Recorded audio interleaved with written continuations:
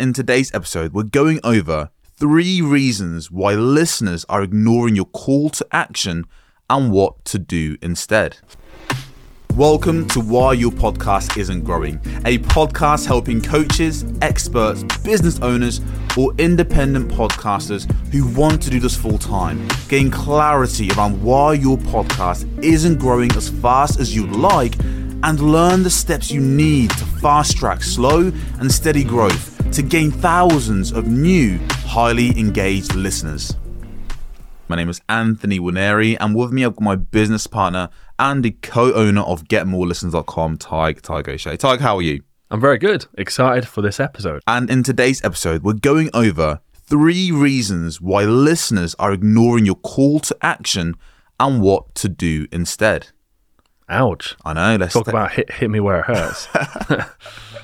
Well, let's take it away, because I think the call to action is an area that everyone pretty much knows to use, and honestly an area that most podcasters, I would say, complain about as a bit of a, people become a bit of a hot mess when it comes to call to action. You're giving your call to action. A hot mess.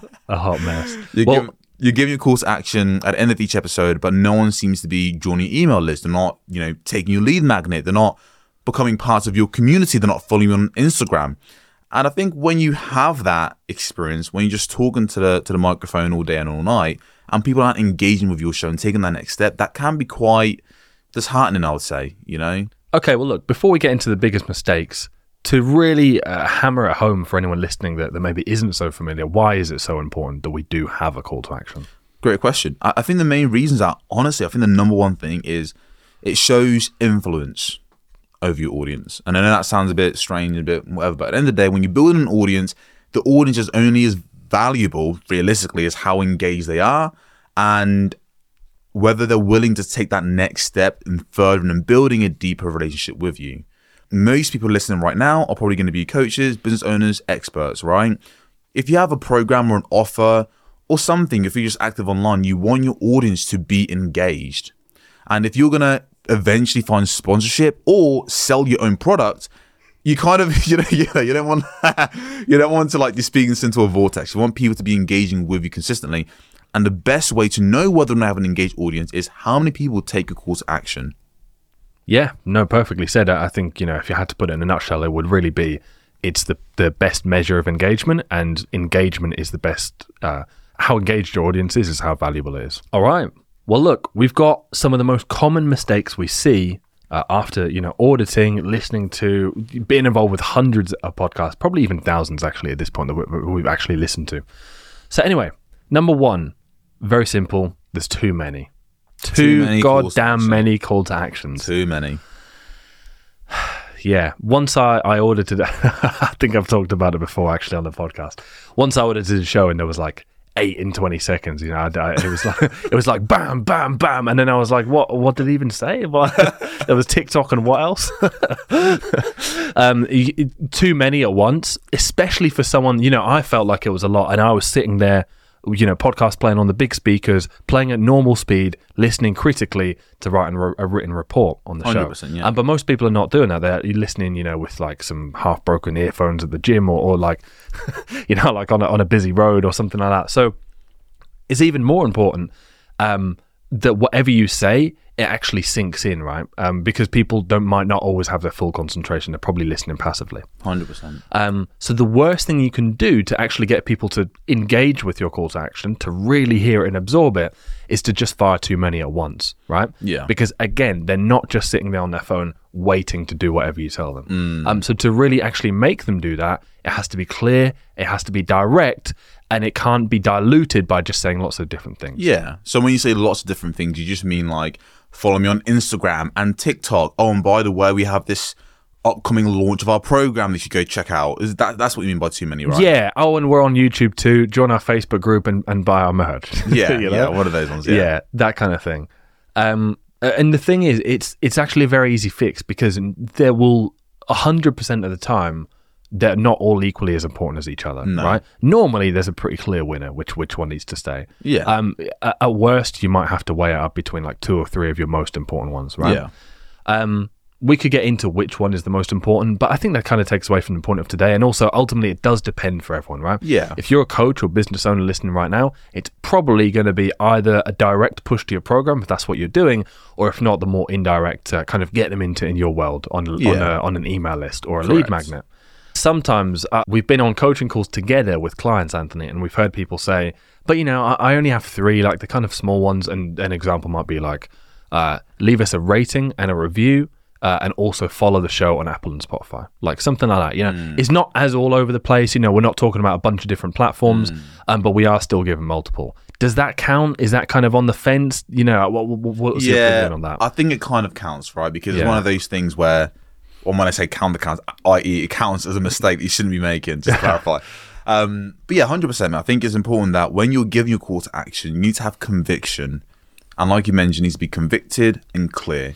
But if someone's like, oh yeah, for me, follow me on Instagram and also maybe, join our email list, it doesn't sound like really, I don't know, it doesn't sound exciting. They're not infused with that. And as soon as you have more than one, the focus isn't there anymore, and people need to have just like a very clear, concise call to action. They know exactly what they're going to get, not just a bunch of different things.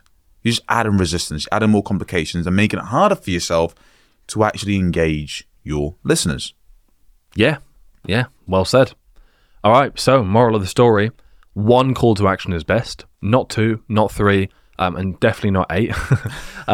Really think about which one is the most important to you, which, if you're a coach or a business owner, which one would give you the biggest ROI on your business, and simply just go with that, cut out the rest. 100%. And the next one really would be having an unclear call to action that's not incentive based. Asking your audience and listeners to just take an action, but not telling them why they should take an action or what they'll lose from taking an action. And for us, we always like to incentivize really, hey, if you want to, for example, if you want to grab a free copy of our best-selling book, Podcast Marketing, and a mini personalized show audit, go down below and, click the button, something like that. I see what you did there. You see what I did. So that's kind of our one, what it normally is. And that's an incentive-based call to action. We tell them what they're going to gain, a free book, as well as a personalized show audit. There's value built in there. So people take the action. And we've got tons of people take the action and join our list, right? Yeah. So that's it. Have an incentive-based call to action. Most podcasters don't. They just kind of just say, follow me on Instagram or TikTok, and then leave it there. Yeah, right. And there's like you said, there's no reason to do that. So make sure that singular 1 call to action that you're giving, there's a clear thing that people are going to gain from doing that, or on the flip side, a clear thing that people are going to miss out on if they don't do that, right?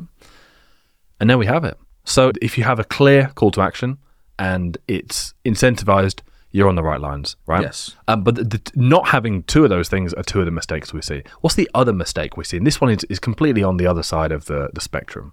The other one would be no call to action at all. Wow. Yeah, surprising. Which is rare sometimes. Yeah, it's quite rare. But it does happen. We do see it routinely. So if that's you and you're in that camp, if you think about it again, you're trying to engage your audience, you're missing out on a massive opportunity to get your listeners engaged with your content, to build more of a connection, especially when you're just getting started. I think it's more important than ever to have that personalized one-on-one feeling, that touch with your community, getting that feedback. And when you're not doing that, when you're not giving a call to action, it kind of, again, you're really missing out on so much opportunity to grow, to nurture your audience, and to learn more as to why people like the content you produce. So moving into 2024, Tig, when it comes to calls to action, when it comes to getting our listeners to take that next step, what do we need? We know what we shouldn't do, right? So the reasons why people aren't taking the call to action are, number 1, there's too many CTAs, too many calls to action. You're confusing your listeners. They don't have any focus. Number 2, you're trying to be a bit subtle, saying maybe this, maybe that, maybe try this platform or that platform. Again, there's no conviction there. Number 3, it's unclear and there's no benefit. There's no value attached to your listeners taking that action. You're not telling them why they should connect with you, or you're not telling them what they're going to miss out on if they don't engage with you further. And then the final one is not having a call to action at all. So for the listeners, listen right now, Tig, what should they do? What's the call to action for this episode? it would be to go through this checklist and make sure you're not making any of these mistakes. So if you do have too many call to actions, cut it down to one.